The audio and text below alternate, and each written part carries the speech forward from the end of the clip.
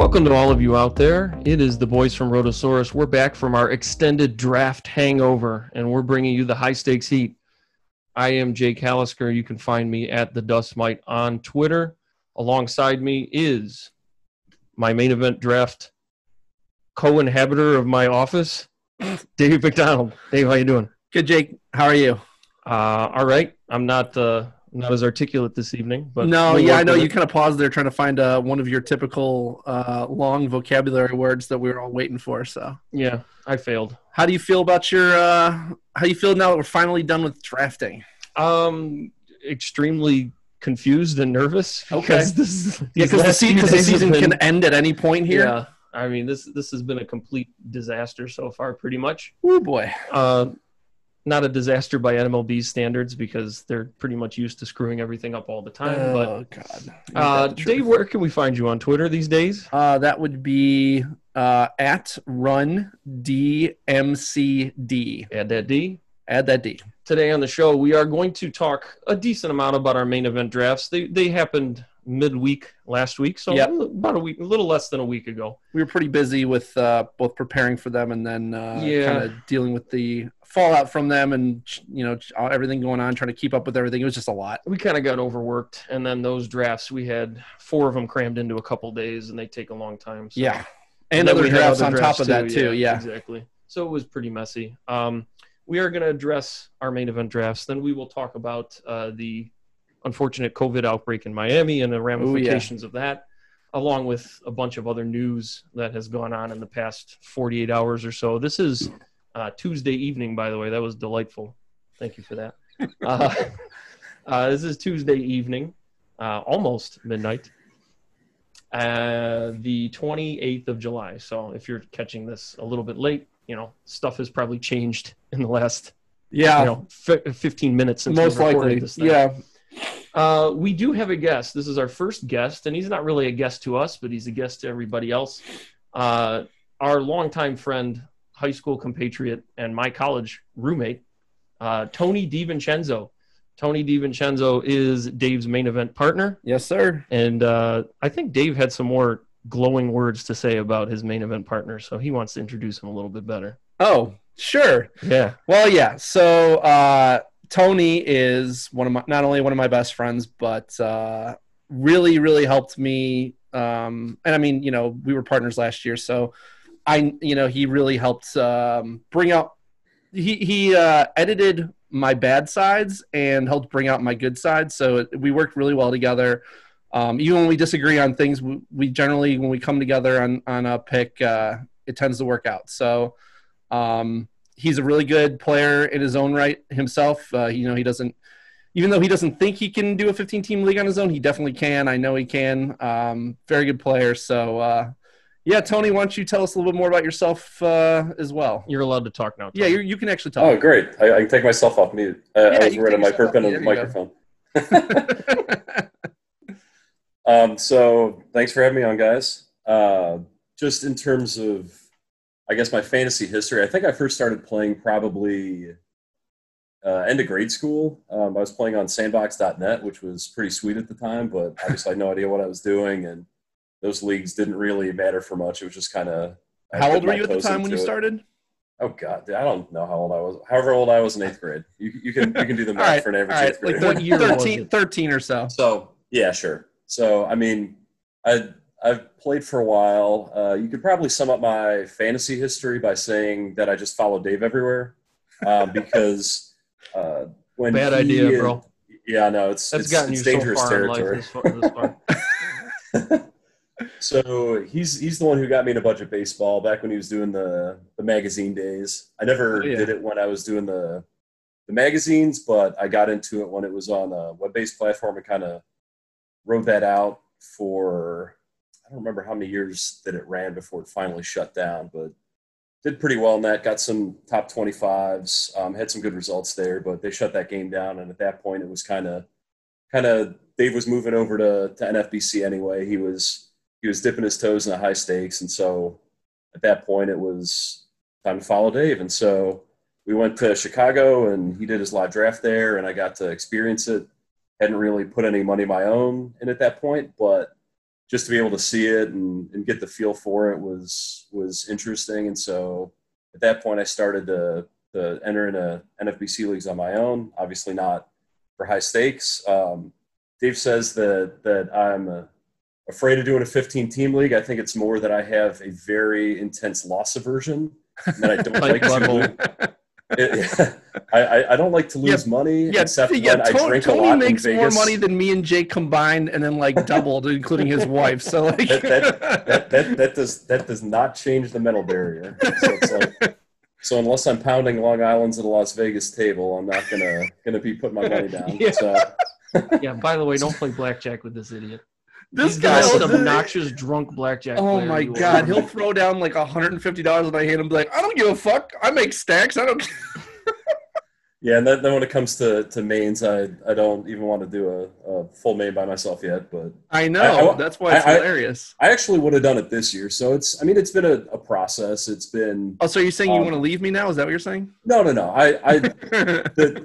It's very thing convenient is, to say that. I would have done it yes, this year. I would have This would've been the totally year. ditched It's you, Dave. It's like No. Byron Buxton. This would have been the year if he hadn't No, I put his shoe on. Do Don't not even get get us started started with on that. Tony, No. Tony on Buxton. God help us. Dude, Buxton's the truth. Anyway, so I think I would have done it. It's just something where you have to get your comfort level up, and I think that doing the main with you last year helped a lot. I mean, I had done 15-team satellites, and Right.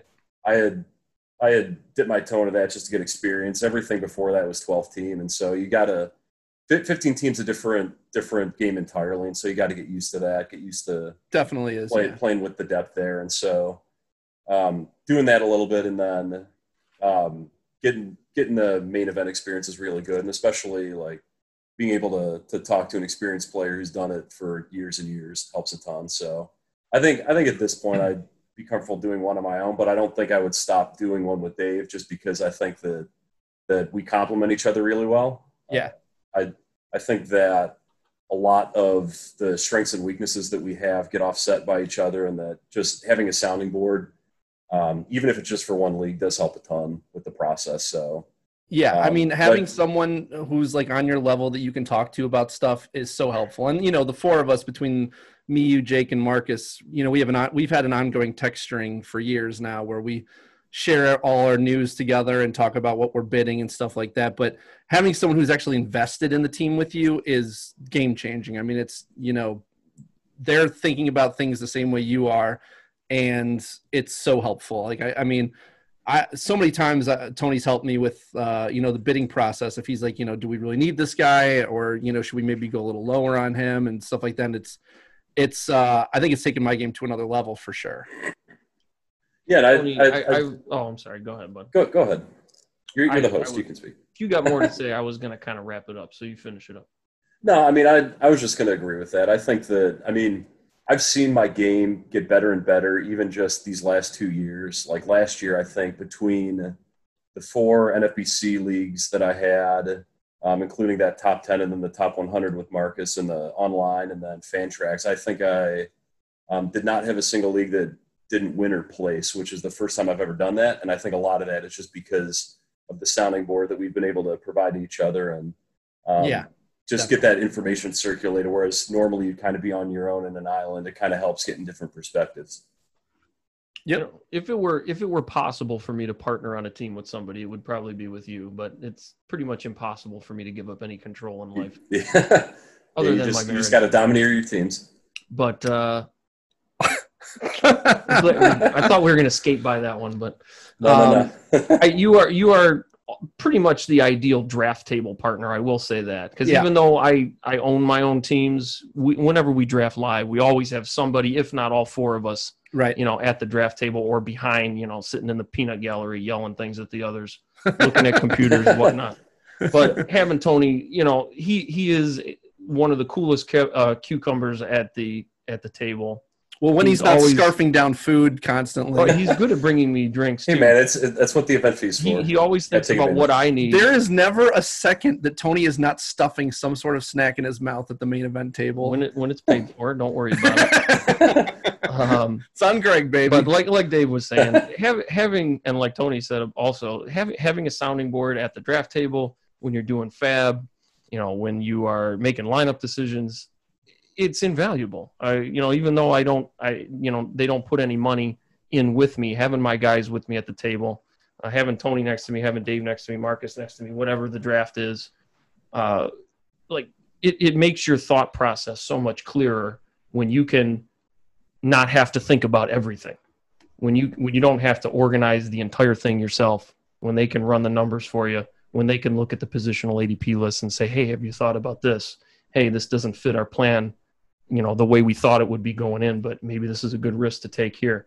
That kind of stuff is so invaluable. So, like we've kind of touched on, if you can link up with somebody, even if it's somebody, that you're not really close with yet, link up with somebody on Twitter that shares your interests, or someone who drafts similar, who has the same philosophy as you, though. That seems similar to you. Right. You have to have the same philosophy, because otherwise you guys are going to argue on way too much in a draft. I mean, even Tony and I, who have very, very similar philosophies and strategies, we'll occasionally differ on players, but we'll generally in a draft, we'll have one or two kind of sort of arguments, but, just clashing a little bit on what we want to do.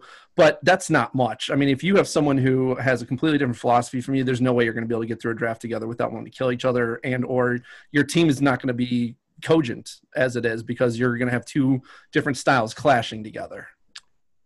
Yeah, you really do have to be compatible. It's something where if you're not at least in the same ballpark, like you might not like the same targets, but you have to have the same goals in terms of roster construction in mind. If you're not in alignment there, it's going to be really tough to get through it, because one person's going to win or the other person's going to win or neither is going to win. You're going to end up with a team that's just a mess. All right. If you follow Dave on Twitter these days, he has a lot of things to say. A few. I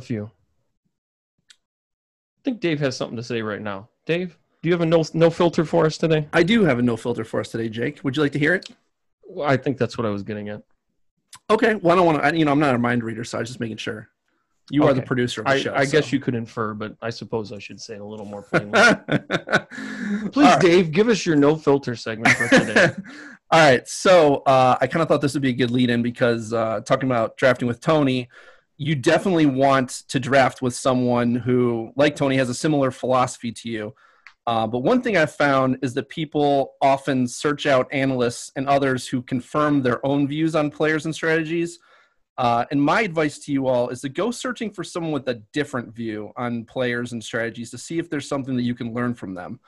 This offseason, I talked with some vastly differing views from my own, from Toby, a.k.a. Batflip Crazy, whose strategy revolved around pocket aces and JT Realmuto, because he felt like aces and getting that one catcher who would likely play every day would give him a huge advantage. To the Siege, who was on the complete opposite end of the spectrum, where he was completely ignoring starting pitchers for the first several rounds because he felt that the rate stats were too volatile to rely on. I definitely understood Toby's approach, as in the past, I've tried to take advantage when there's a catcher who's way above the rest of the field in skills and playing time, but it's just rarely worked out. I remember I took Joe Mauer back in the day after he had a monster year, and boy, was he bad that year.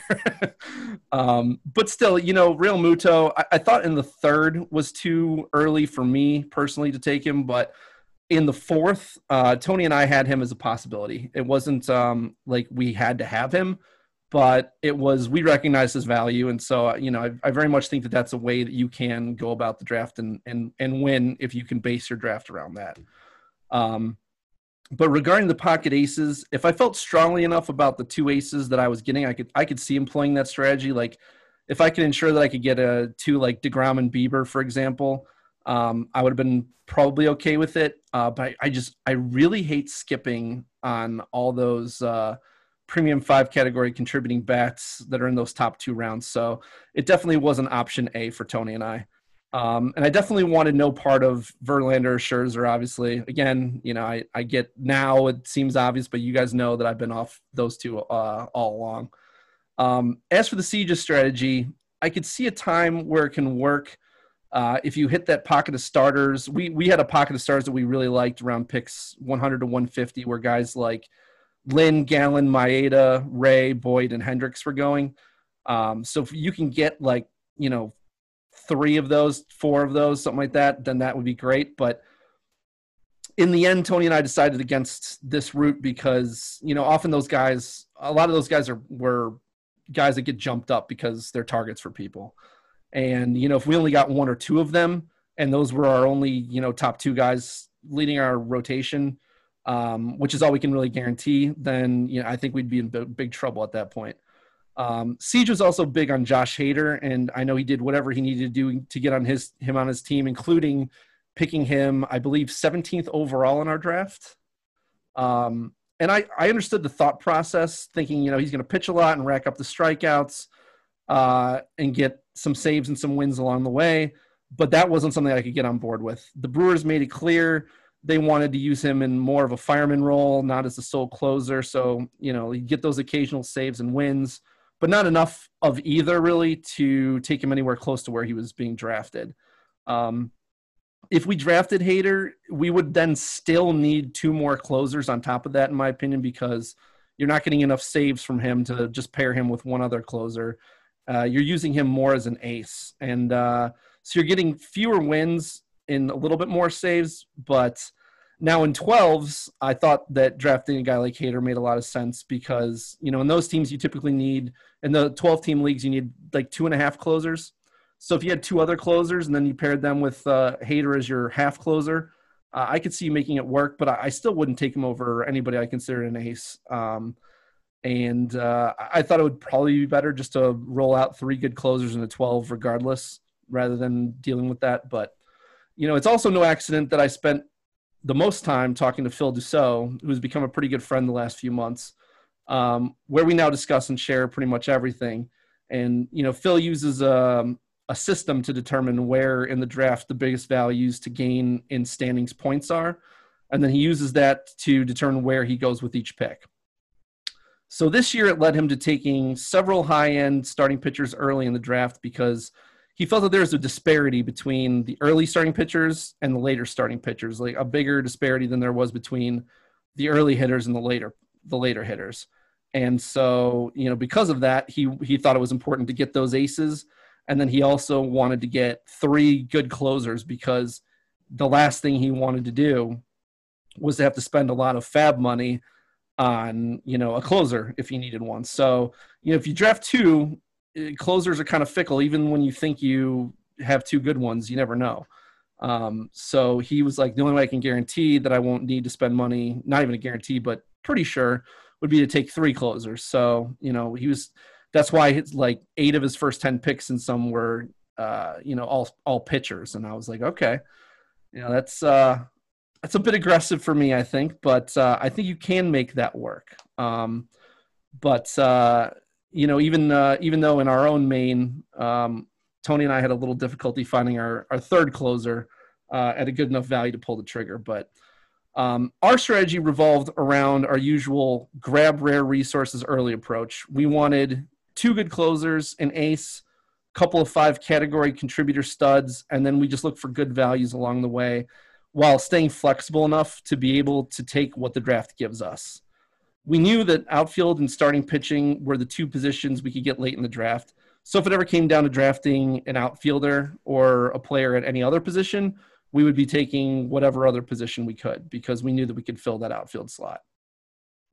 The other thing we knew was that we wanted to get an early starting shortstop. The shortstops we were considering in the first round at pick 11 were either Trey Turner or Trevor Story. And we had J-Ram as like our backup if Turner didn't fall to us. We weren't expecting Turner to fall to us at 11, but we were open to it. But because we took J-Ram, the next guy we were looking for would be Tim Anderson. Unfortunately, no top shortstops fell to us. Someone jumped Anderson way early, so then we were looking at Paul DeJong after that, who was conveniently going in a mostly dead zone to us, kind of that 145 to 195 pick area where there were only a couple of guys that we would consider targets. So it worked out nicely that we could get him there. But the problem with shortstop is that it really falls off a cliff after he goes around pick 170, and we wouldn't be comfortable with anything after that. So we kind of just based our plan around getting the guys that we needed to when we needed to, and then the best part was just setting ourselves up to be flexible so that we had enough starting pitching and hitters where we would be allowed to take whatever the draft gave us, whether that be a pitcher or a hitter, at any pick pretty much from there on in. So, yeah, that's what I got for you. Oh, can we talk now? I think so. You know, it's always a good strategy when you're bringing on a guest to make them be quiet for 7 minutes straight. It's really good to them. That's why we brought Tony on for this, because I enjoyed watching your guys' little hand gestures and stuff during my soliloquy too. My middle finger got tired like midway through. So you started talking about your guys' main event strategy. Okay. Let me ask each of you. I'll start with Tony so he can say something. What did you find was the biggest challenge this year during the draft? Not so much preparing for it, but during the draft. So I think that normally you expect pitching to get pushed up in any kind of main event. That's just the nature of it. And for context, when was your draft? How many days before the season? So our draft was it Tuesday, Dave? Yeah. Tuesday before the Thursday game. Yeah, so 2 days before the season started.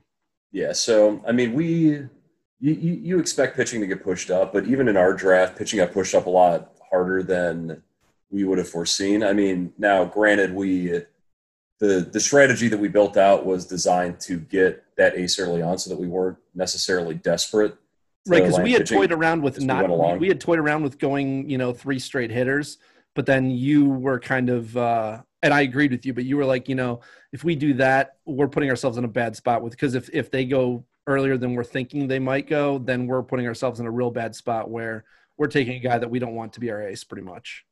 Yeah, and that's a lot of the draft prep is that, like, yes, ADP is not like locked in stone, but it's something that can give you a guide in terms of where, like, the buckets you can expect to be hitting. And so just looking at those early buckets, it was something where there was a chance that if we didn't hit pitching early and get ourselves an ace, that we'd have a hole that we'd have to dig out of. And just given where we like players, like the slots and in the different tiers, we felt like we had to address it early so we didn't fall into that trap of, we got to start chasing pitching now. And so we were able to build a good rotation, and I don't feel like we had to go wild for it, but at the same time, we did have to push pitching up and kind of adjust our other targets around a little bit to compensate. Because, I mean, obviously you can't, if you're drafting guys early, you can't get every single person at the slot you want. And so it's just something where we had talked about backup strategies and different plans to make if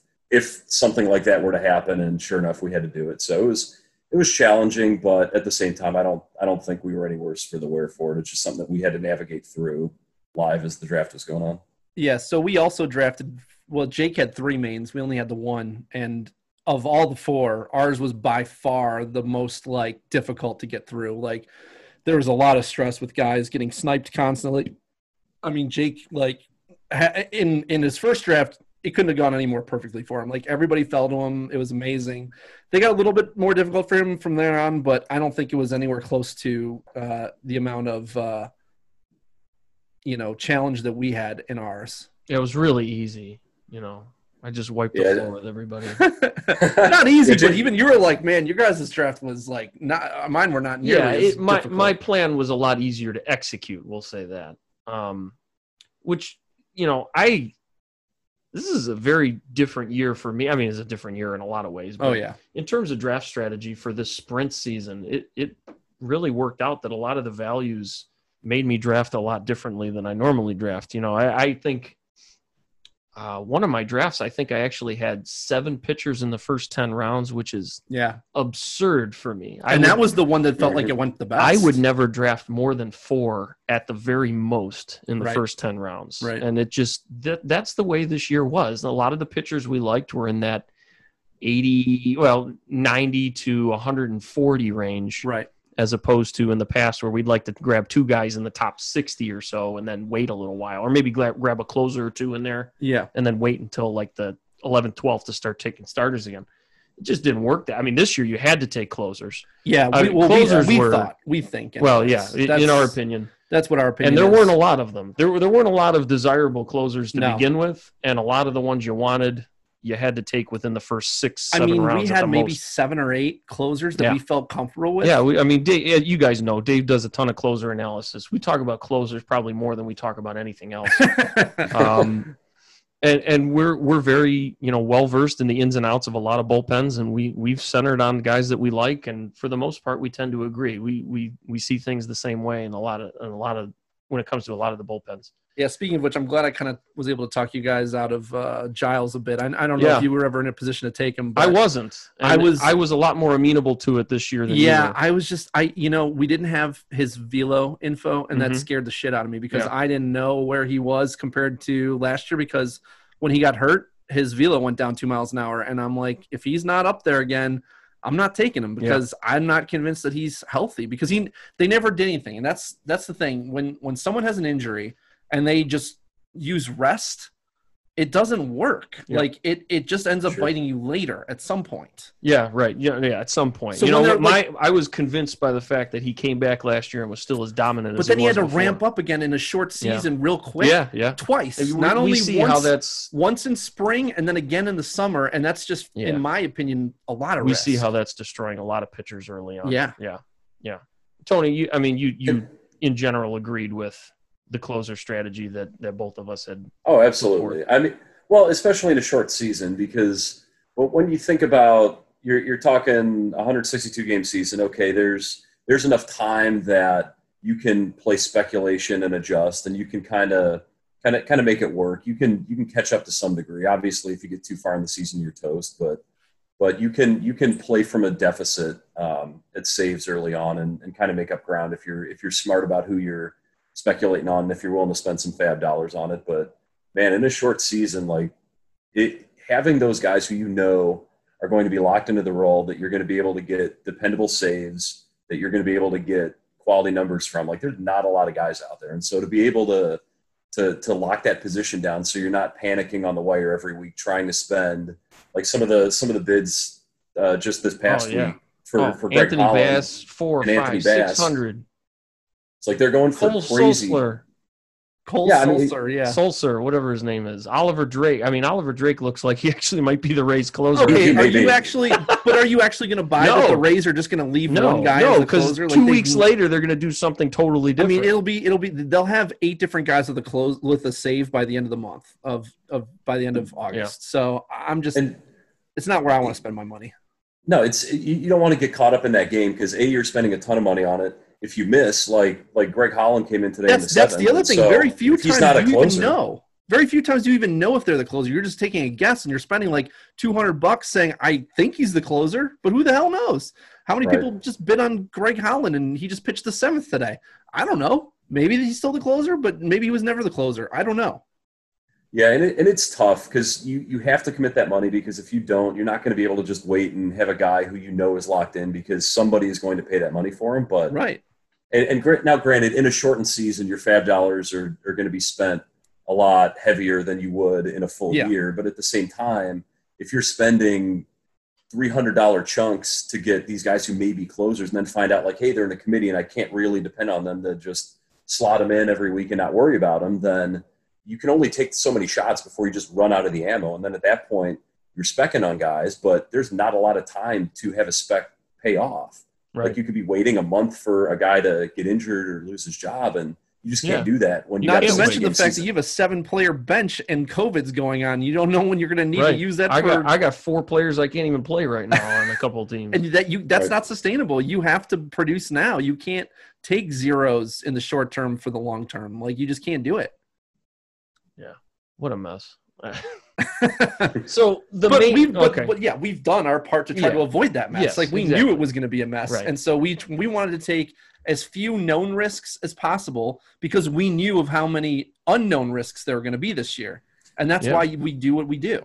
Yeah, the main tenets of our draft strategy, one of the main ones was target those closers that we identified early, because as we saw you guys saw in one of my main event drafts, the closers all went within a round and a half of each other, because when one domino fell, they were all falling right behind. And I talked about this on one of the previous podcasts. It's like, do you want to be the guy who didn't take Yates and then ended up with Raisel Iglesias like a round later? Not even. Like it wasn't. It was like 6 picks later. Like, think about Brandon Workman went less than a round after I took think about that. Hector Neris. So, like, is the difference of whoever you're going to take in that round really worth that? No, there's no way. No other position is going to have that kind of difference in there. No, spend that pick, get in front of those runs. The thing we planned for the most was to make sure we got the closers where we knew they were going to go.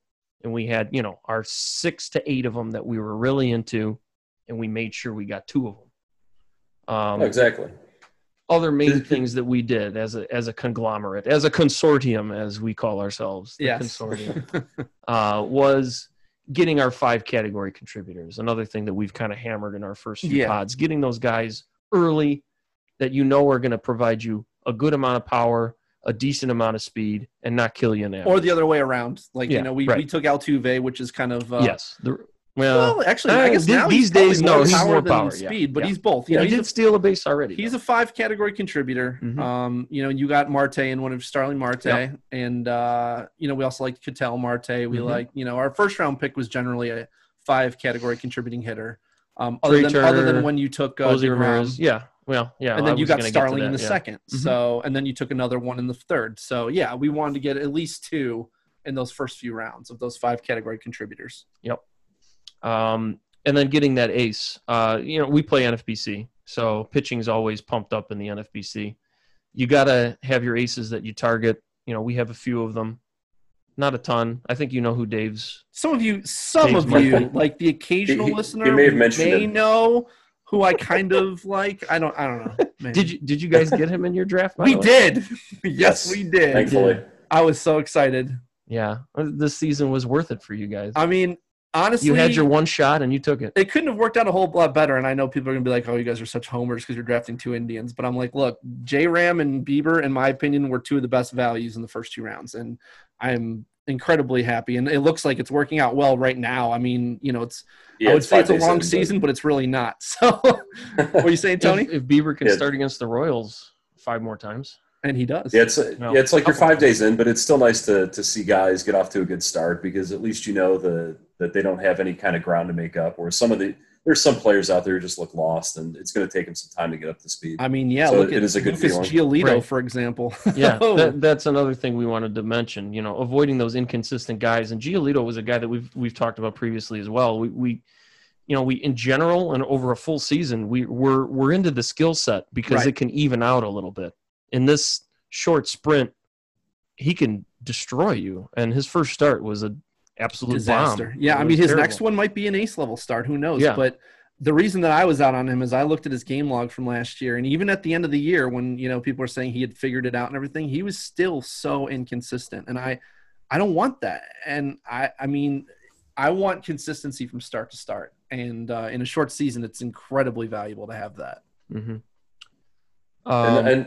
Honestly, just to go along with that, the inconsistency in a short season is hard to make up for, because if you got a guy who gets bombed every once in a while and he gets bombed twice in a short season, there's not enough games for him to offset that. No. It's just something where you're stuck with that, and you're chasing good ratios the rest of the year because you just happen to get unlucky because a guy wasn't ready, or a guy doesn't bring the same kind of performance every week. And that does matter in the short sprint versus the long form season.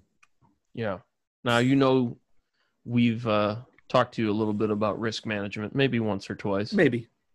So 3 or 4. Another major pillar of our draft strategy was avoiding those early injury risks. And for the most part, I think we were able to adhere to that. Yeah. Because we had enough guys in our quiver that we weren't as worried about. You guys, I mean, you got your younger, dependable ace like Bieber. Mm-hmm. I kind of spread my draft picks around just because I had 3 drafts. But, I got DeGrom, which, honestly, I didn't expect even remotely to be getting DeGrom at pick 9. I had pick 9 in all 3 of my drafts, which was my number 1 Yeah, so Kentucky you know how Derby most style people, when choice. they have several picks, like spread around their, like, maybe I want one early, one middle, one late. No, Jake's like, I want every pick to just be pick 9. So Yeah. I'm just going to get that Well, pick. you don't expect to get your first choice in all 3 of your main event drafts. I mean, but like Nobody wanted 9, I guess. Yeah, no shit. I think my worst draft order choice. I think I was the 6th one drafted in one of them, so that was the latest, which is odd. I don't usually have that kind of luck. Yeah. But yeah, I got 9 in all 3, and DeGrom was there in one of them. And but I did. I What was your last diversified. choice? 15, I think. Okay, 14 yeah. or 15. I mean, the late picks were the worst. I didn't want to be there anything this from year. 13 through 15. I did not want any part of. Yeah. It was the worst. But I had to pivot. It's something. We've already touched on today. Being adaptable, being able to still stick to your plan with guys that you would normally be interested in, but you didn't think you'd have the opportunity to draft. I didn't bank on getting DeGrom at all at pick 9. He wasn't part of my plans, but he's still a guy. He was my number 1 rated. I said, pitcher look, on my man, this board. is gonna be your only chance to get him out of your 3. So why not? It was interesting Because that was your first one that you I got don't him. know. That was the second one.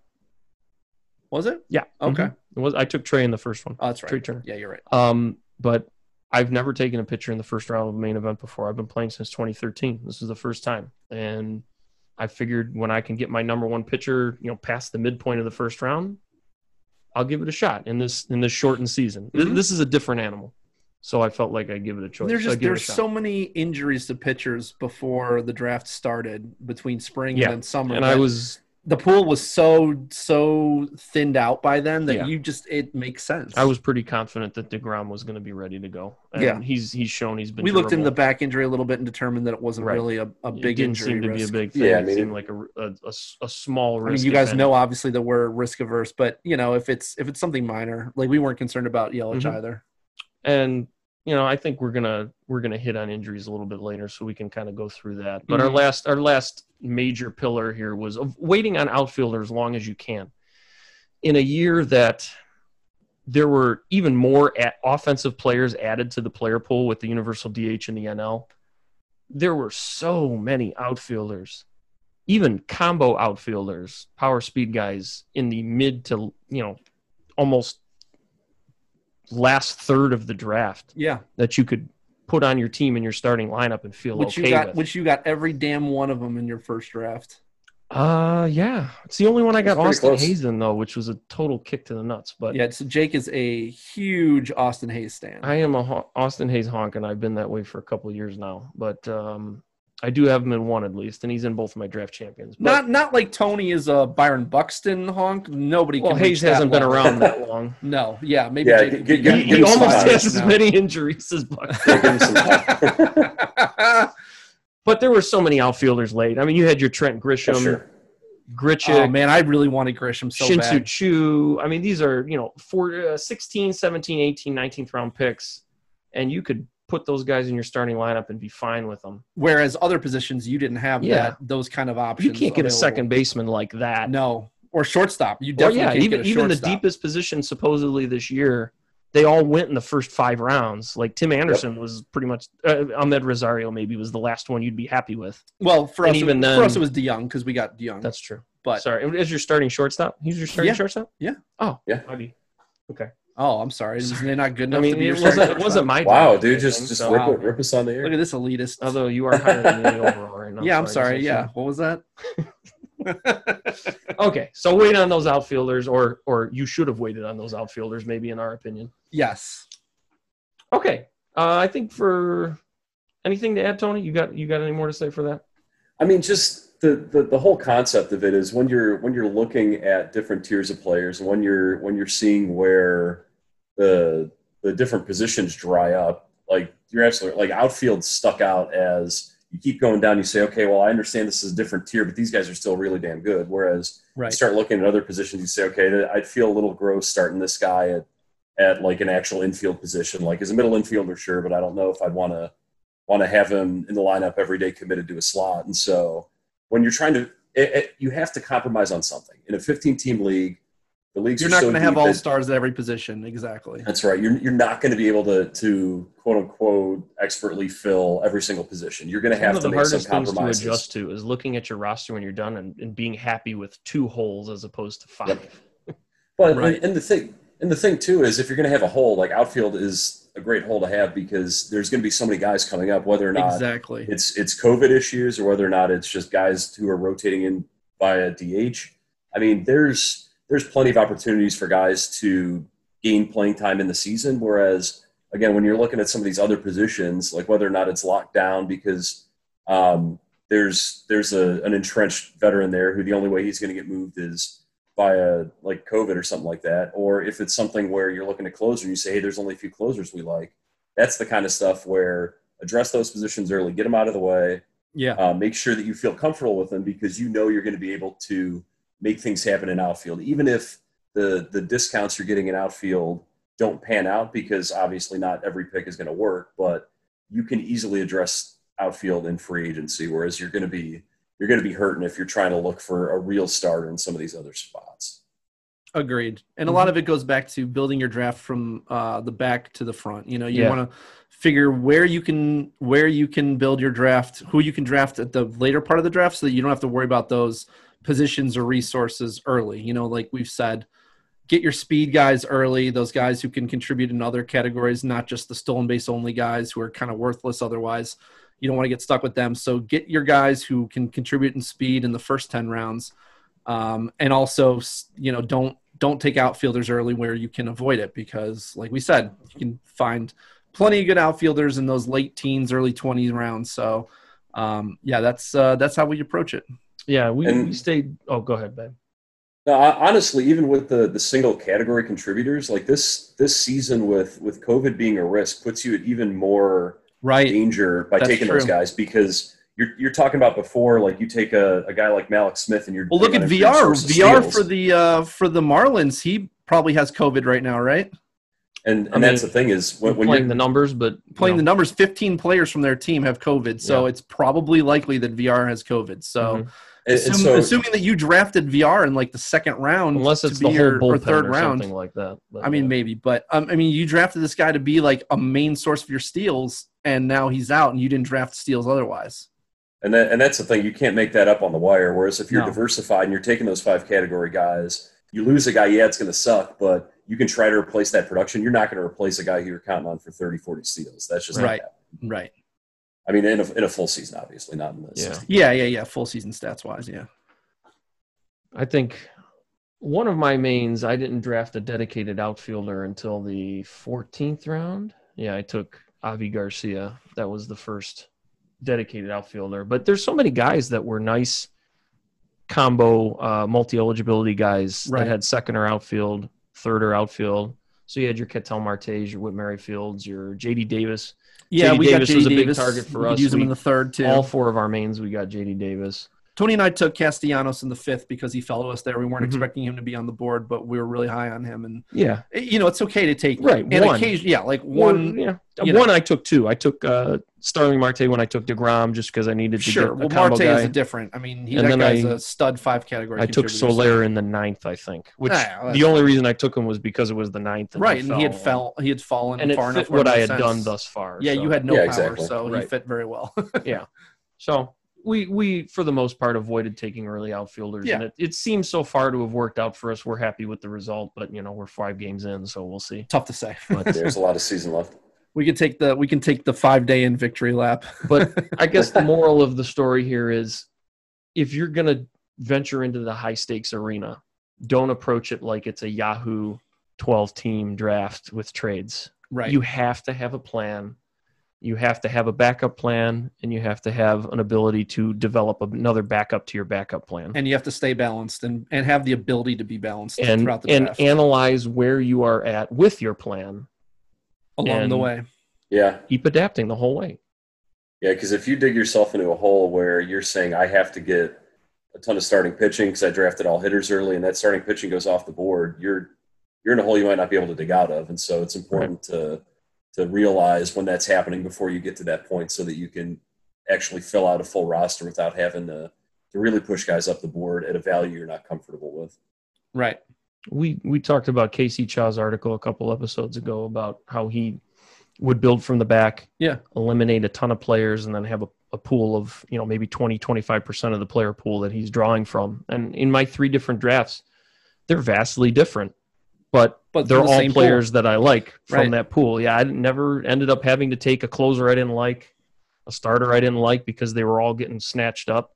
So just develop a pool of players where you can take different positions at different ranges. Don't be willing to draft anybody, but be willing to draft a second baseman in the 3rd round or the 8th round, and maybe have a couple backups in the 14th, 15th. Just be flexible, but not too flexible that you're taking guys you don't like. I know it's easier said than done, but it's another thing that comes with experience. Sometimes a guy that's still sitting on the board, and it's hard to pass on him. But more often than not, taking your guys instead of taking the guy that's falling is the way to go.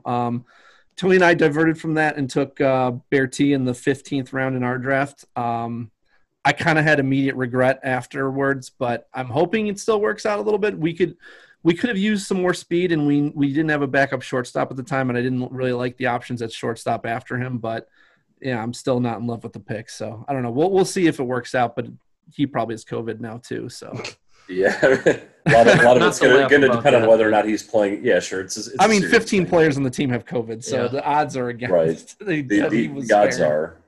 Yeah. All right. I think this is a wonderful time for us to take a break. We will be right back after a word from Anchor.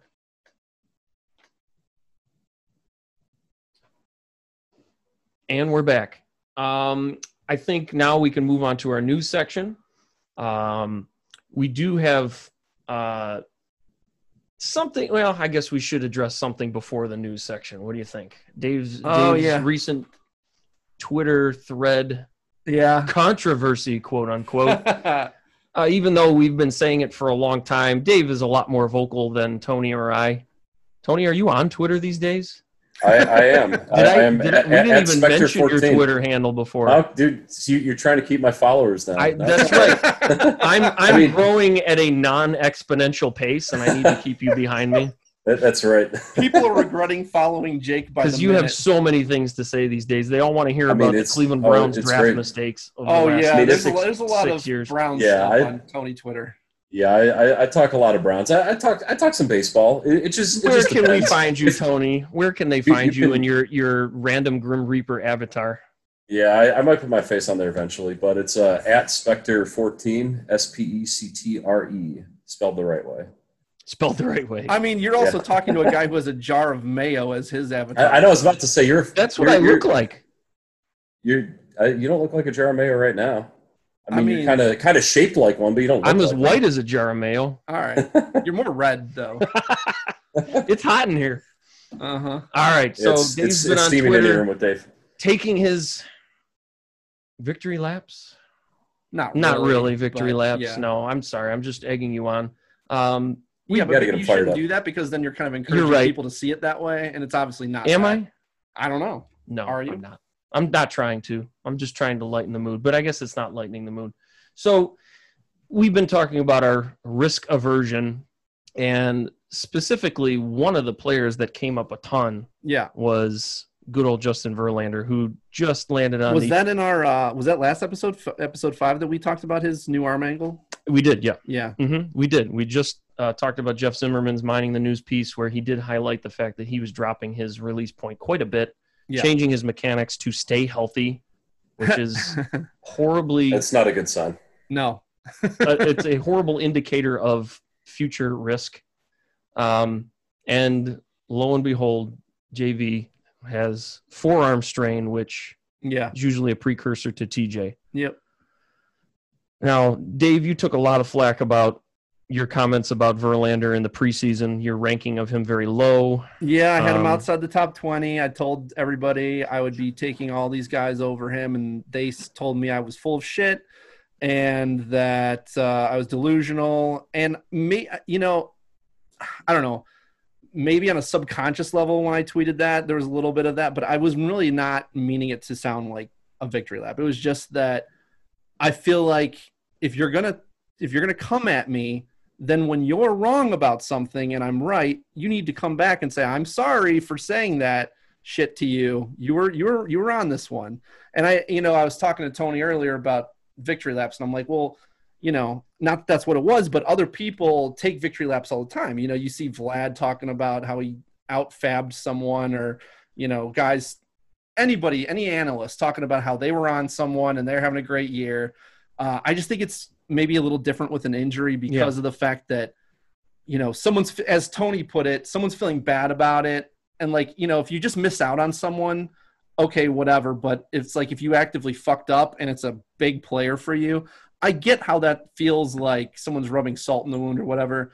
That was not my intent, though. As we were talking about before, the point is to kind of give people these teachable moments where in the moment, it's more poignant when you're like, okay, this just happened. Don't forget this. Don't write this off as bad luck. This was not an accident. You could have avoided this.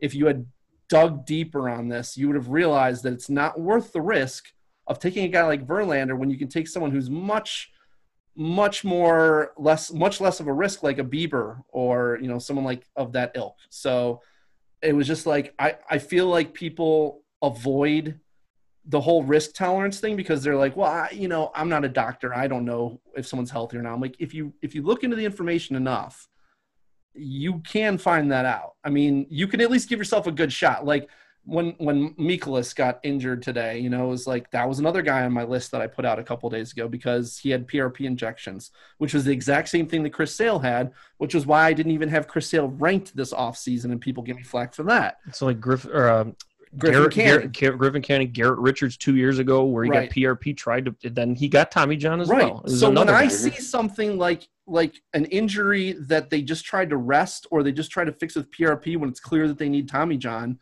I don't buy it. And I don't care how much you want them to be healthy. Or how good they were the year before. Exactly. People are like, but Verlander was so good last year. And I'm like, it doesn't matter. I'm not getting that Verlander. I'm getting the injured Verlander, the current version of him coming off of 3 different injuries. And one of the things that, you know, Bubba said that I was kind of annoyed by was he was like, he didn't even have a shoulder injury. I'm like, yes, he did. The shoulder was one of the 3 off-season injuries that he was, you know, quote unquote recovering from. And I think they thought that just because there's some time between the spring and the summer that he was just going to be okay. And it's like, no.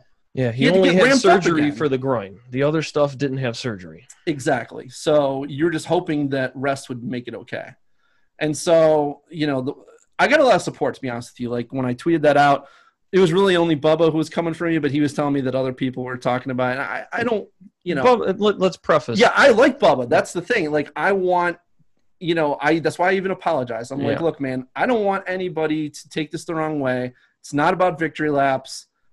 Please understand where I'm coming from. I just want to help people be better players in the future. And the only ways you're going to do that is by learning from your mistakes and by acknowledging them in the moment and then changing your mindset for the next year.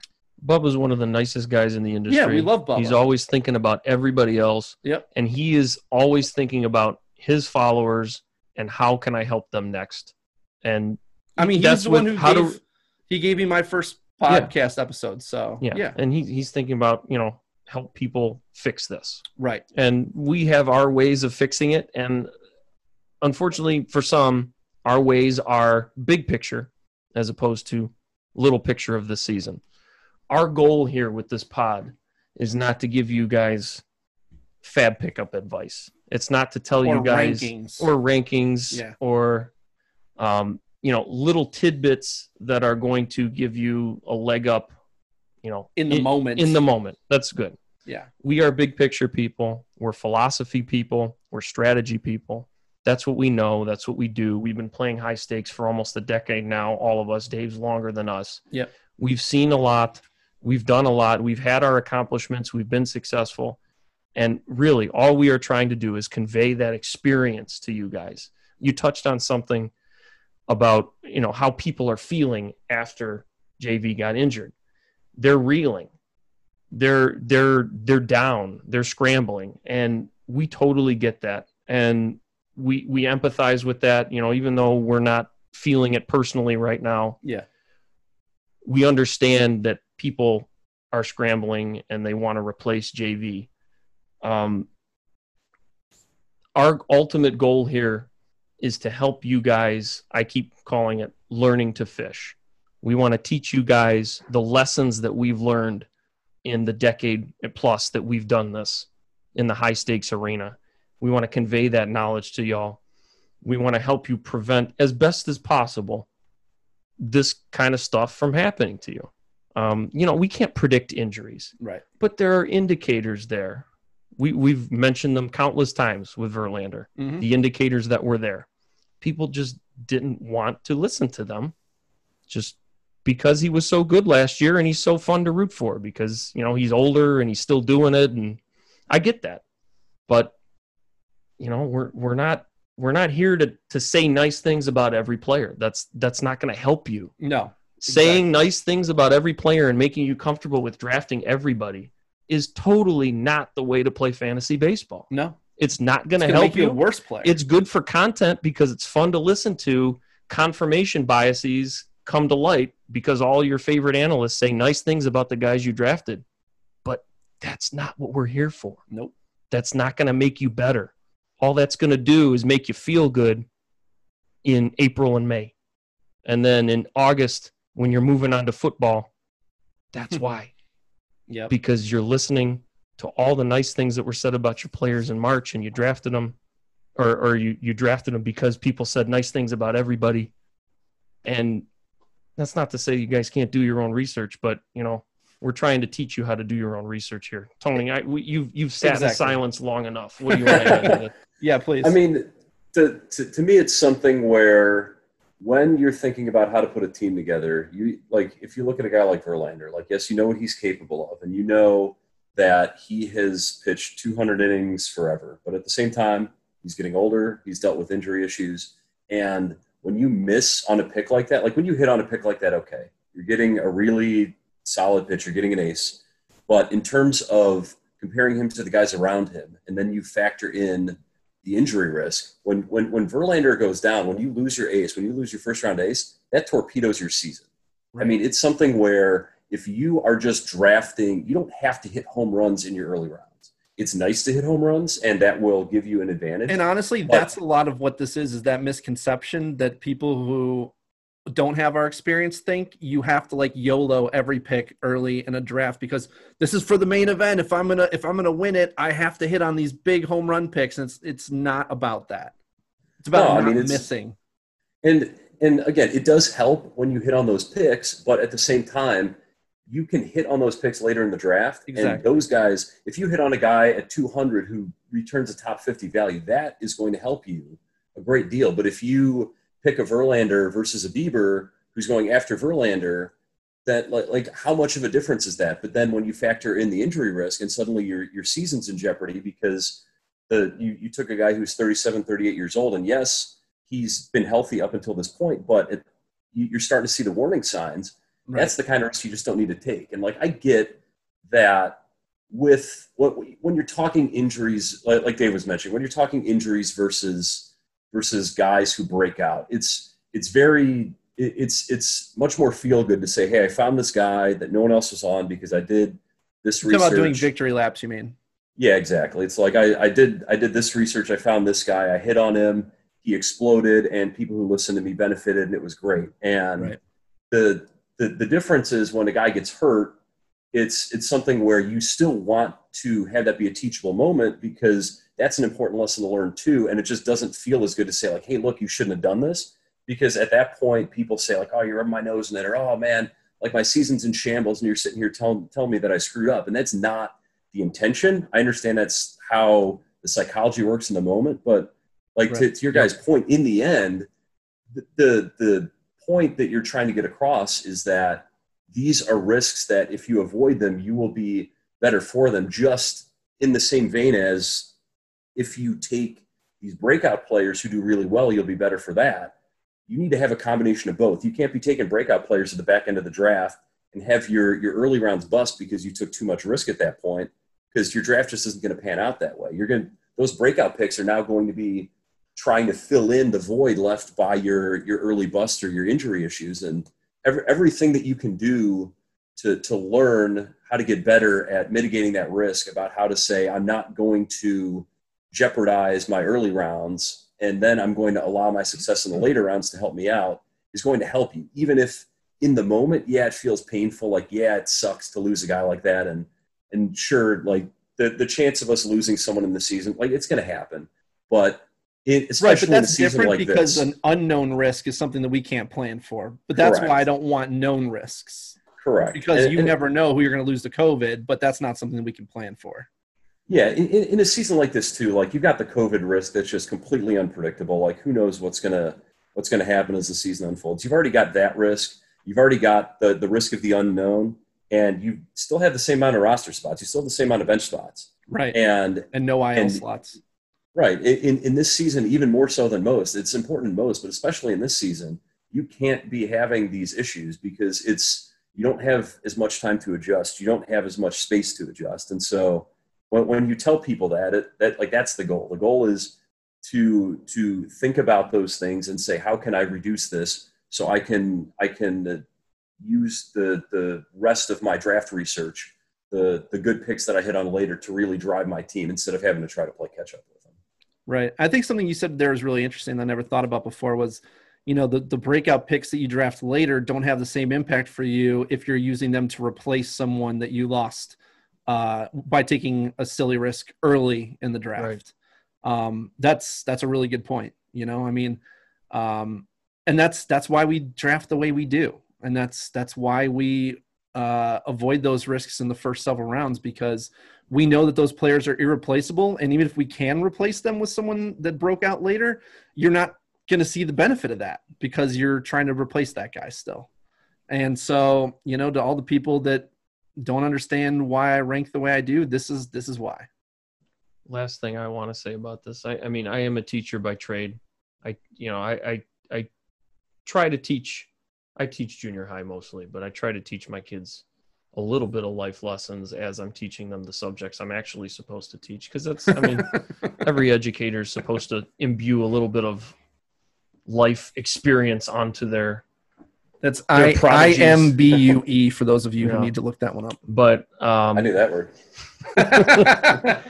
The moment it is so much more effective to teach something in the moment that it's occurring rather than revisiting it months down the road. I think that should be pretty much common sense. But I don't know if it is. I think some people are not.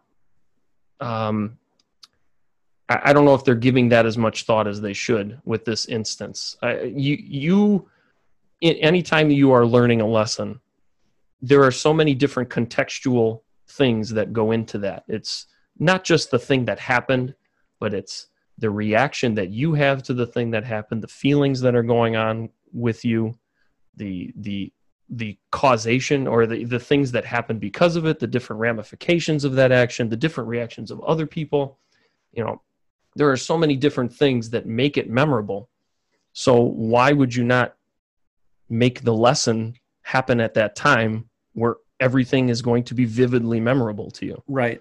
And thus it'll help you remember it in the future. Revisiting this in February is not going to give you the same feelings that it gives you now. Absolutely. You're not going to remember how you felt as much. Right. When you first heard that Verlander went out and you looked at your roster and he wasn't there anymore. And we've all had this happen to us in the past. Right. In our fantasy careers, we weren't always like this. We developed this process because of so many years of learning lessons have taught us to get to where we are now. Right. And we didn't have podcasts to listen to back then. Right. Yeah. No. Stuff. No, it was we were YOLOing it with the best of them back then. Oh yeah. Oh yeah. We were YOLOing because we were young and we were younger than anybody there. So we threw our money around. Also, there was no information. There was nowhere it's not like close. There was no Twitter. There was nowhere close to this amount of information. There was Twitter, but it wasn't. Was it? Has it really been around? Yeah. I've been on Twitter since 2011. Okay, but I think I've been around. Yeah, you started in 2006. Yeah. That was 5 years before Twitter. Yeah. But even so, 2011 Twitter isn't 2020 Twitter. Oh, definitely not. There's so much more available right now. Yes. My point is, you guys have access to the kind of information that we didn't when we started playing. And, use that to your advantage. Very good. I think that's a good way to close. Let's move on to the news. We're going to try and – most people do the news first. We wanted to say all the annoying things that maybe you didn't want to hear first. We kind of had easier so if anyone's still listening. Those. So I guess we'll address that big COVID outbreak in Miami. Yeah. Right now we have a tally of 15 players total.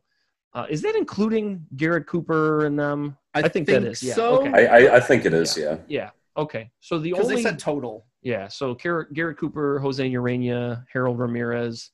The only one that we have heard a name for so far is Miguel Rojas. So there's another 11 players that we have not been able to put a name to, as well as 2 coaches on the Marlins. Please not Bear T. Well, you're out to 4.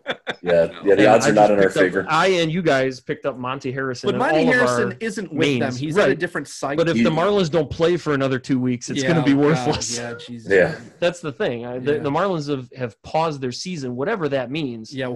We don't know. Nobody knows. Nobody knows. I feel like I've said that 70 times these first 6 episodes. I just cannot believe that they decided to play after 4 players contracted it via text message. They had 2 medical experts who told them not to play, and they had a text message chain and said, we're going to do it anyway. Ridiculous. Like, how are the protocols skirted like that? And they still were skirting the protocol. Like, they're still, like talking to each other with high-fiving each other, no masks on. Hugging and celebrating in the dugouts and taking off. I saw Yoenis Cespedes hit that home run in the first game of the year, and they're all, like, crowding around him and taking his helmet off. It just makes you cringe to see. Like, I get these, we're not that old, but I think we're old enough to realize that they shouldn't be doing all these silly things. I mean, come on, man. Some of these guys are our age. You're excited. Hell, the coaches are 20, 30 years older than us. Do air high fives or something, It's but like, how hard is it? Even if you're not looking at it from, like, a health perspective, like, if they're not afraid of their health, it's still, if you contract COVID, you're going to be sitting. Like, you're going to hurt your team from a competitive standpoint. So think of it from that aspect. And if the season shuts down, you're not getting any money this year. I know they're not getting paid, what they should be getting, but they're not getting anything if the season gets shut down. So, the Marlins are paused.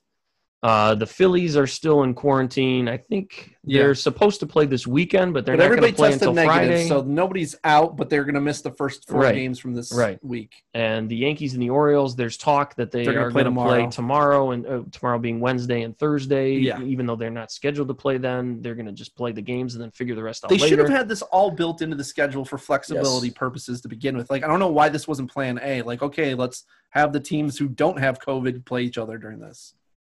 I really don't know. But then again, I ask and answer because it's fucking Manfred. So yeah, and we're sitting here holding the bag. We don't know what we're doing with our rosters. I had to start multiple Marlins / Orioles this week on one of my mains. God help you if you're heavily invested into those teams. I was. The one team I had 3 Marlins and Austin Hayes, and I had no choice. Nothing you can do. And it all came out after waivers, so.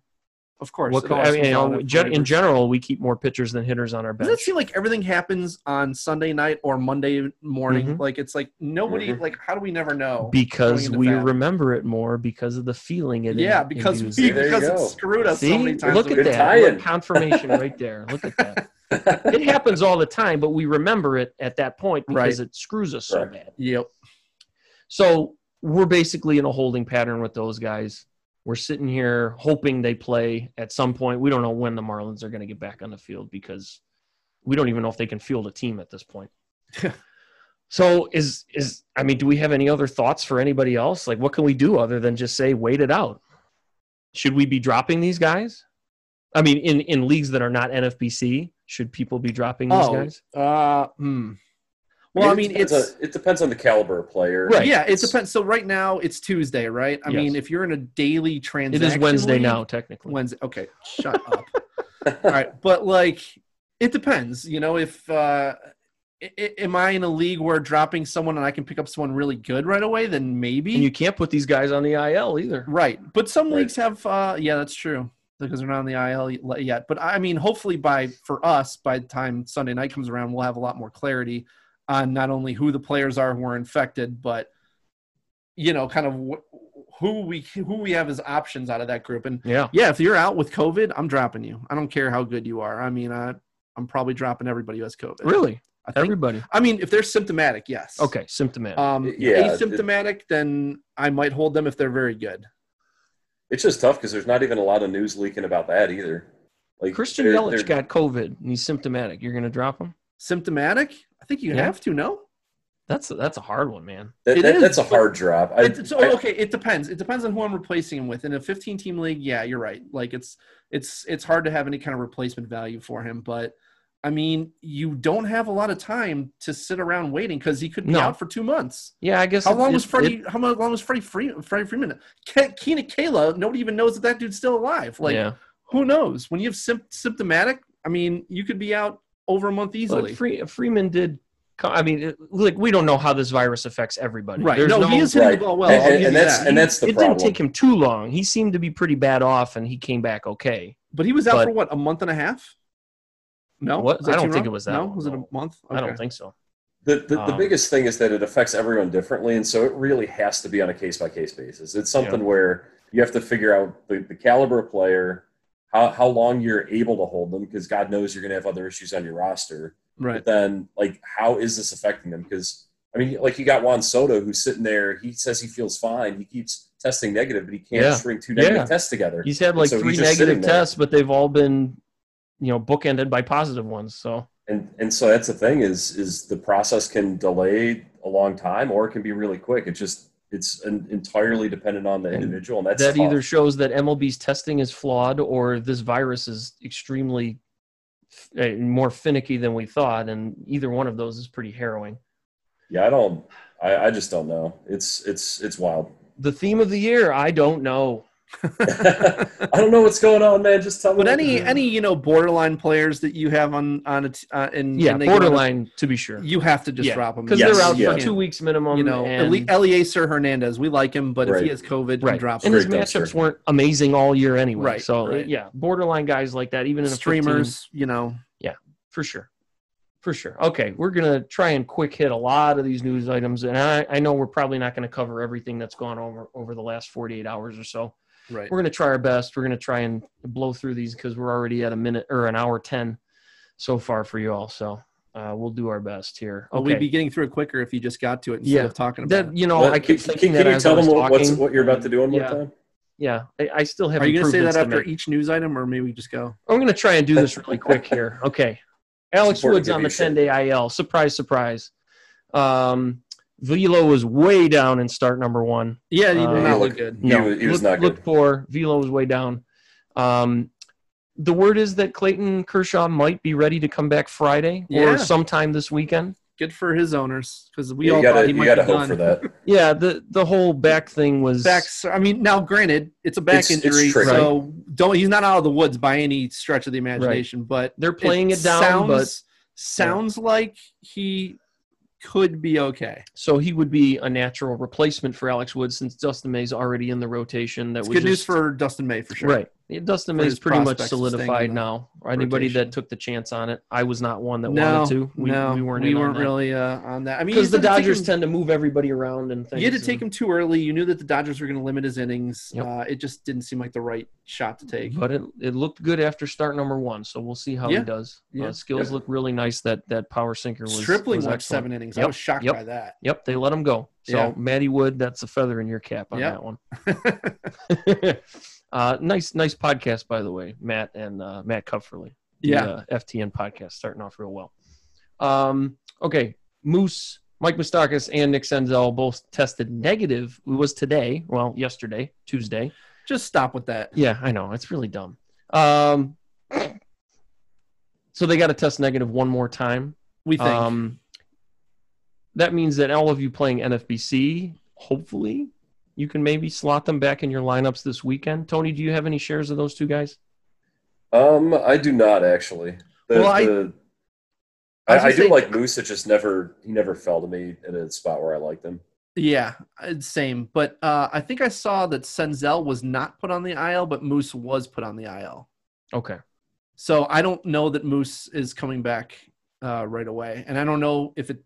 I don't think it's COVID, though. I think he just has some sort of, I saw that he was showing COVID symptoms, I think, but they said it was not COVID. All right. So I don't think Moose is coming back for another week or two, but Senzel might be back soon. Okay, interesting. I think.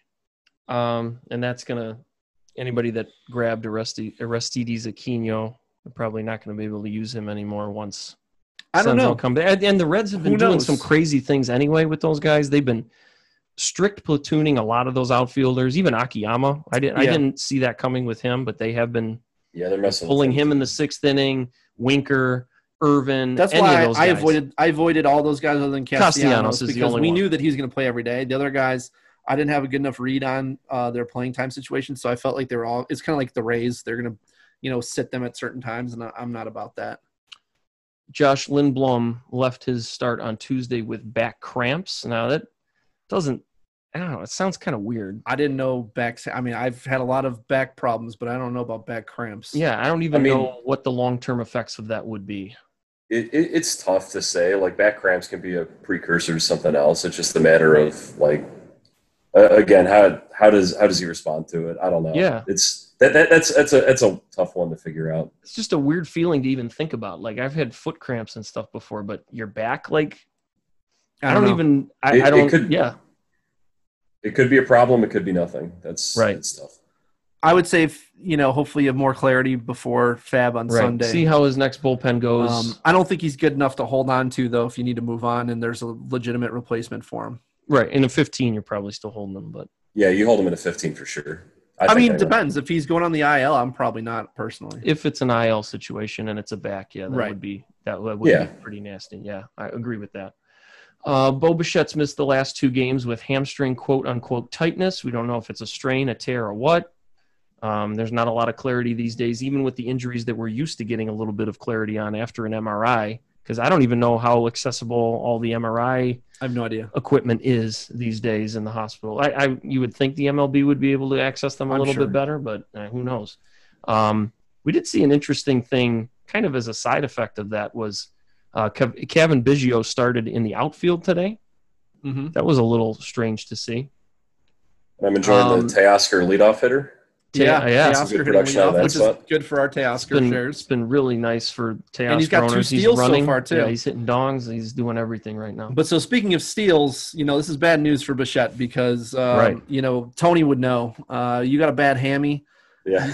running is not good because, if he can stay off the IL, good for him. But I don't see him testing that hamstring and running a lot. And for a guy who derives a lot of his value from his legs, that's not good news. Yeah, you drafted him in the 3rd round of a 15-teamer. That's right. That was a big reason you took him there. Yeah. So Tony, what's your take on a hamstring injury?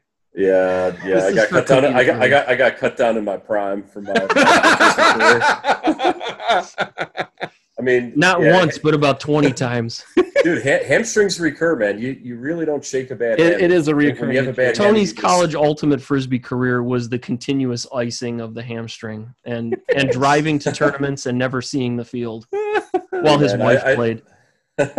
You got to try, but man, it's tough when you're fighting through a hammy. Like I said, they don't go away. So now, granted, tightness is not the same as like a full blown tear, but. No, but tightness is like one of the worst precursor words. I hate saying tightness because that's usually it's usually before something worse. And it's soft tissue. Yeah. I mean that stuff. Soft tissue injuries. It lingers, and in a short season again, it's with a short ramp up time, with 9-10 weeks left in the year for him to give you value, and he's not going to be running as much. You would think that's a pretty big blow to his value. It opens up a little bit of extra playing time for other guys, but. I don't know. It might give a little bit of positional flexibility to Biggio if they're plugging him in the outfield too to use other guys at short and second. That could be interesting, but you're probably still using him at second base. Yeah. Honest. That's true. Well, not always. Not always. But it's always good to have that extra flexibility either way. Speaking of doing this really quickly, let's move on. Eric Hosmer, interesting news about Eric Hosmer's batting stance change. Dave, you saw some stuff from our friends on Twitter about that. Yeah, I saw Kurland had tweeted out something about his, like he had a side-by-side 2020 versus 2019 of his video of Hosmer's batting stance change. Tony, did you happen to see that? Yeah, so I actually had read that in the off-season that he had made that change. He was trying to get more loft and change his launch angle. And right. He was actually our first baseman on the ill-fated 4T team this year that got canceled. Oh, the I think more situation. loft for Eric Hosmer would have been like 2 degrees, though. It's I kind mean, of a Yandy Diaz situation. They have been saying forever that if Hosmer can just get some loft on it, that's all he really needs, and right. It seems like he's trying it this year. So I am very, very interested by that. Yeah, and the thing is, it's always hard to parse kind of whether when you see mechanical changes or batting stance changes, what we saw with Robbie Ray, it doesn't always equal results. So I too saw that he was changing his stance, but other than giving him a slight bump up the rankings, it's not like I was going to be like, okay, he's going to be a stud now, but boy, is he hitting the ball well right now. Granted, it's a small sample size, but his StatCast numbers are phenomenal. Yeah, it could be a Yonder Alonso situation. If you are in a shallow enough league where he's available, I would take a shot on Eric why not? Hosmer. First base is not the deepest position. No, so but I mean, anytime shot. you can get a shot at a guy who, like Tony said, he has the skills to be an elite player if he's finally put that last piece of the puzzle together. Yeah, Maybe he's just been a little bit of that contract. Yeah, he's been hammering the ball into the ground for so long that if he can change that up, then that can only mean good things for him. Yep. We mentioned it before, but Miles Mikolas is in fact getting Tommy John. Opens up a spot in the Cardinals rotation. There was a lot of questions about the Cardinals rotation and bullpen. It seems like in the offseason / summer or whatever. It seems like it's getting a little clearer, but is there a natural replacement, Tony, for Miles Mikolas? What do you think? I mean, it sounds like they're going to try Ponce again. I'm not. He's serviceable. That's Ponce de Leon. Yeah, but I don't know. I mean, I'm not super big on him. I think he's interesting, but do you guys have a stronger take on him? I'm not. As of right now, it's something I have to look into more. But I do remember, and I want to say it's Corey Ott, I don't remember. Someone though. I think when they first started to work for someplace, or was it Michael Argetto for Pitcherless? I can't remember, but someone wrote like an in-depth article on Ponce de Leon, and they were like, it's like someone who you didn't even think would ever be relevant. And now I'm like, man, I got to go find that article and see what it says.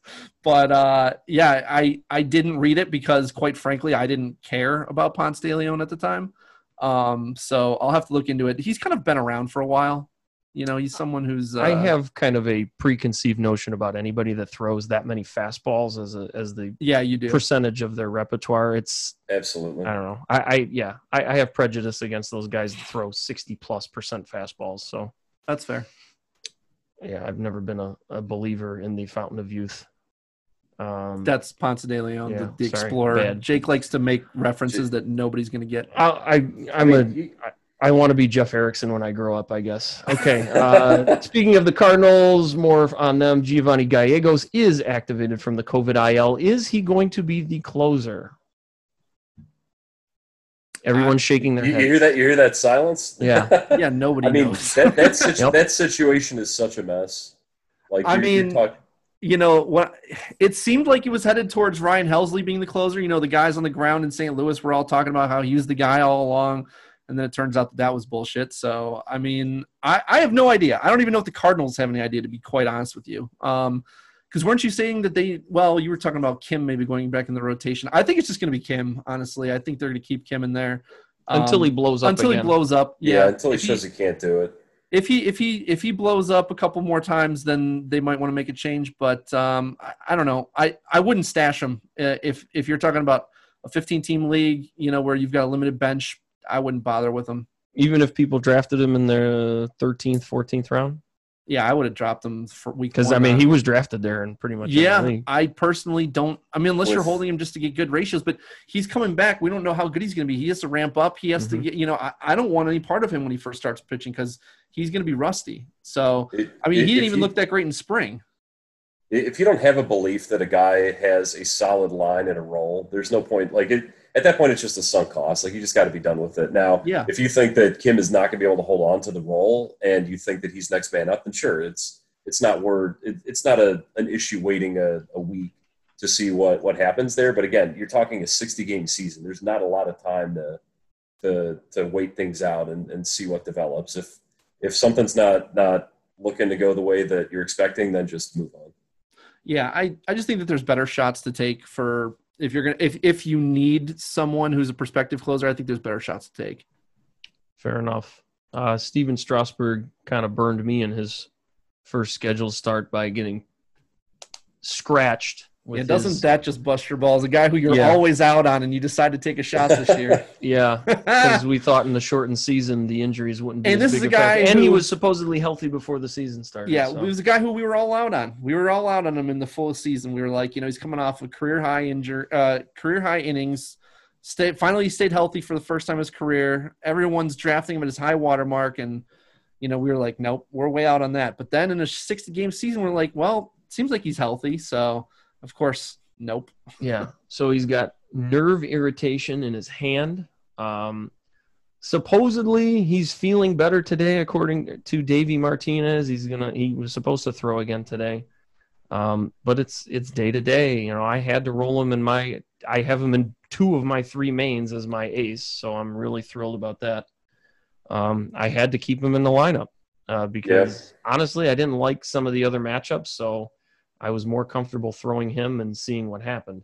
I don't know. Do you guys have any other opinion on whether or not you should start him? Or I guess you're starting him already if you did, but are you guys going to throw him if you have a daily format? Are you going to throw him in his first start after this? No, I would bench him if I can. Yeah.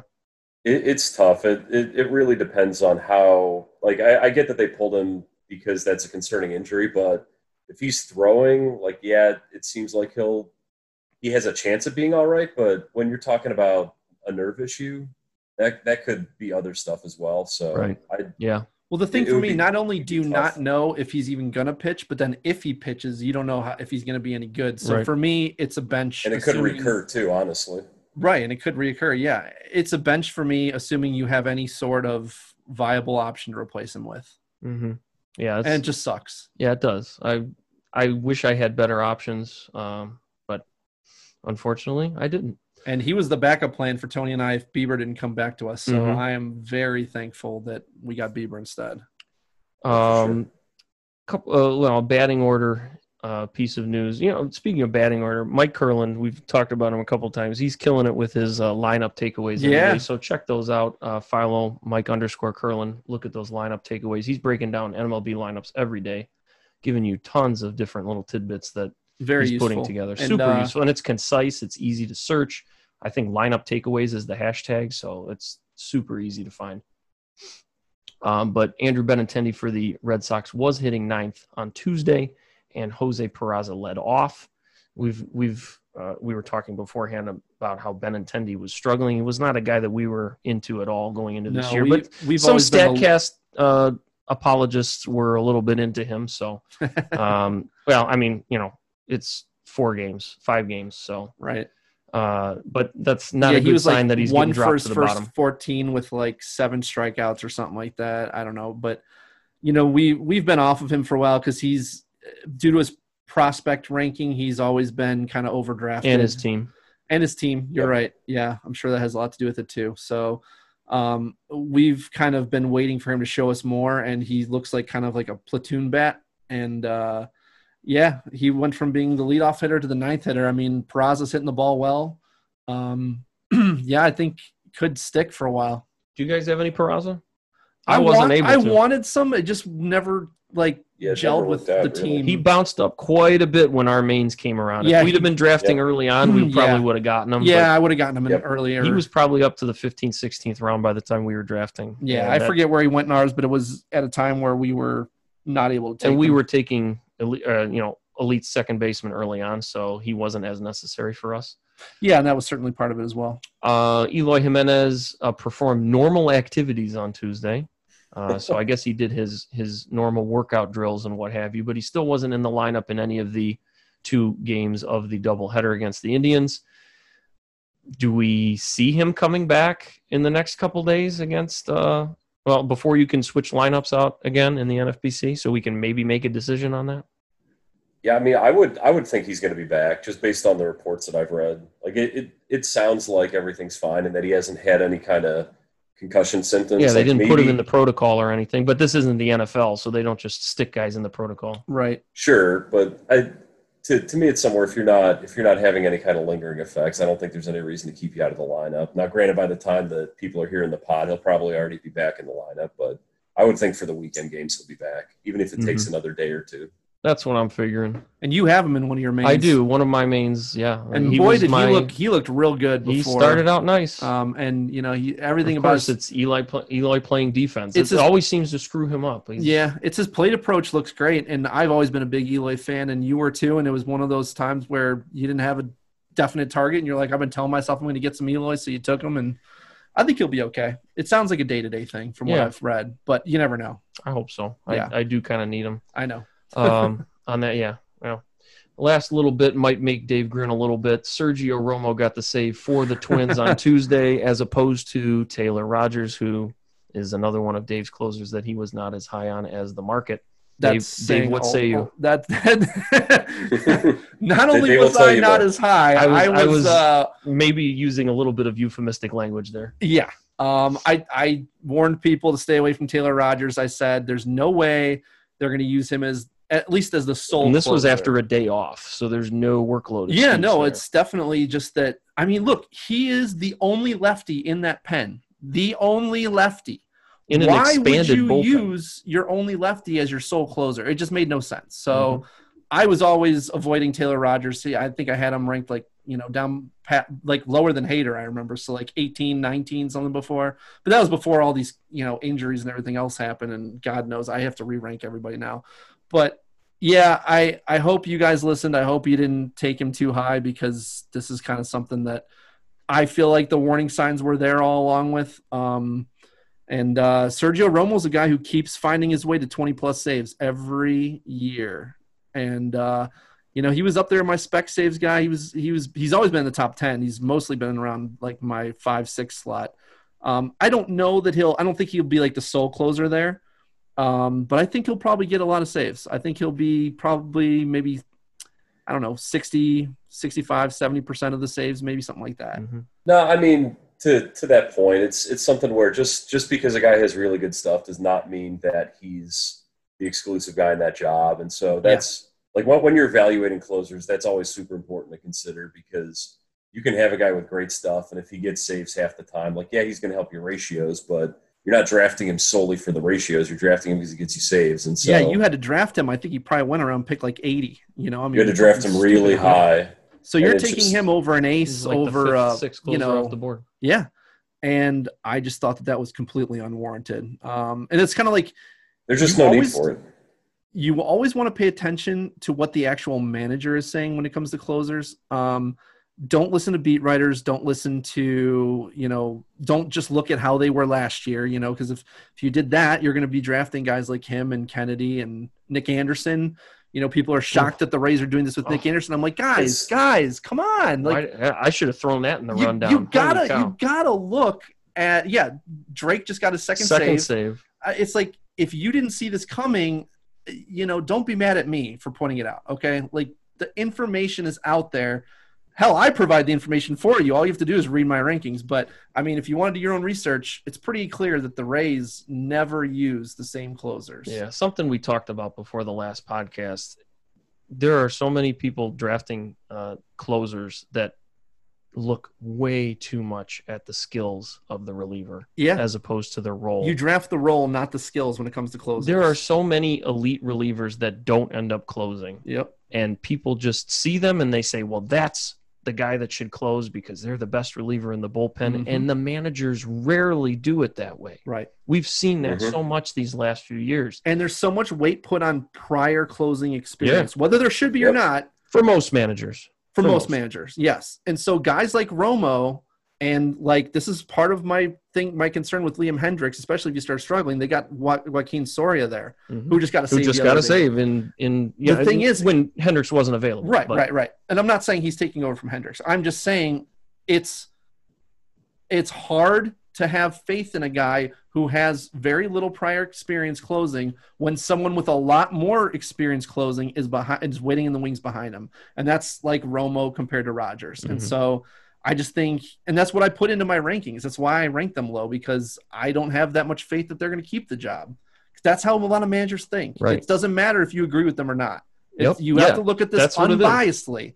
And what does the manager think? Yeah, you're managing your fantasy team, but it doesn't matter what you want them to do with the player. Right. They have to do it. Reality is all that matters. They have to be comfortable with the guy.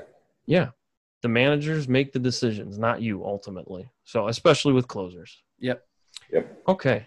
Wonderful. I think we covered a lot today. We went a whole hour and a half already, so I think that's probably a good place to stop. All right. We do want to thank, as we close, our friend on Twitter, Rob DiPietro. Yes. At Dead Pull Hitter on Twitter. He also has a Pull Hitter podcast, which check that out because he is doing a lot of different things than your typical fantasy baseball podcast. I know he did one with his wife where he talked about a certain murder situation in relation to baseball, and he also had a podcast with his brother where they talked about a lot of their baseball experience. So it's a really fun and interesting. And I think one of these days you and I are scheduled to be on there. He was talking to us about having us on the podcast one of these days. So good luck for him getting a word in edgewise.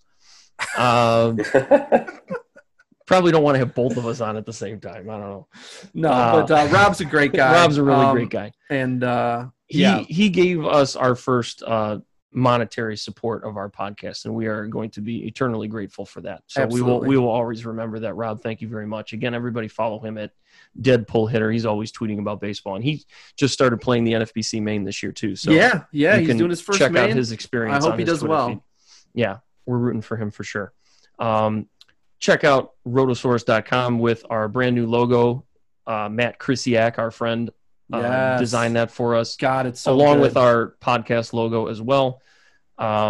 We have a link to his portfolio in our show notes. Please check him out if you have any graphic design needs. He is an excellent graphic designer. By the way, I just checked out the overall rankings, and Rob's currently in 86, so he's looking good. Look at that. Right now. He's in the top 20% already. That's great. Good on you, Rob. So check out rotosaurus.com. We did revamp some of the site with our new logo and a little bit of different layout. It's still in process of being completed. It looks a lot better though. I am an HTML amateur, so still after all these years because I haven't had the time to put anything into it, but it's in process. Dave's got his closer rankings on there, depth charts, speculative save list, which is going to be extremely important. Yeah, I need to get that updated for you guys. Yeah. My bad. It's been a busy last week. We've been drafting a lot, so yeah, it's getting there. Also, something we've started this year, we're giving you we're giving you pitcher schedules in a chart format for at least 2 weeks, sometimes 3 weeks at a time. We are constantly updating that, Dave and I, and it is going to be, well, it already has been. We've gotten a lot of good feedback about people that were using it for Rocco their waiver thanks claims. us like every other day for it. If you just have a hard time visualizing this stuff, we're putting it all on the screen for you in a concise way. We're breaking it up by divisions, West, East, and Central, but it's very easy to digest. We also have some different ratings, color coding for different matchups or teams split, looking at splits, looking at park factors, that kind of thing. Yeah. We've given it some color. I look at it myself, so I'm not just saying it, it's something I use. We use it for sure. We make it so that we can use it and we give it to you guys. Basically that's what it is. We make it for ourselves and hopefully it's useful for you guys. And almost since the inception of Rotosaurus, we've been giving you 2-start pitchers, not just for the week ahead, but also the week after the week ahead, which is infinitely valuable in terms of saving money on FAB or getting a jump on your league mates in waiver claims. Pick up that 2-starter when you pick up a early. 2-starter a week early to stream, it's going to save you 90% of the money you would have paid on them otherwise, because most of your league mates are not looking that far ahead. So, and that's another thing that I am constantly updating for you guys. And situations change, obviously. So when you predict pitching that far out, it's not always going to be perfectly accurate, but most sites don't have the stones to put it out there. And we were the first. I can say that with all. Oh yeah, we were definitely the first. With all sincerity, we were the first to do it. Many have tried and they've kind of let it go because it's too hard to keep up with. It's difficult. We're still doing it these years. It's a lot of guesswork, but it's educated. It's educated guesswork for sure. Yeah. Okay, Tony, we want to thank you for being on. It's been a lot of fun. Hopefully, you got to say enough.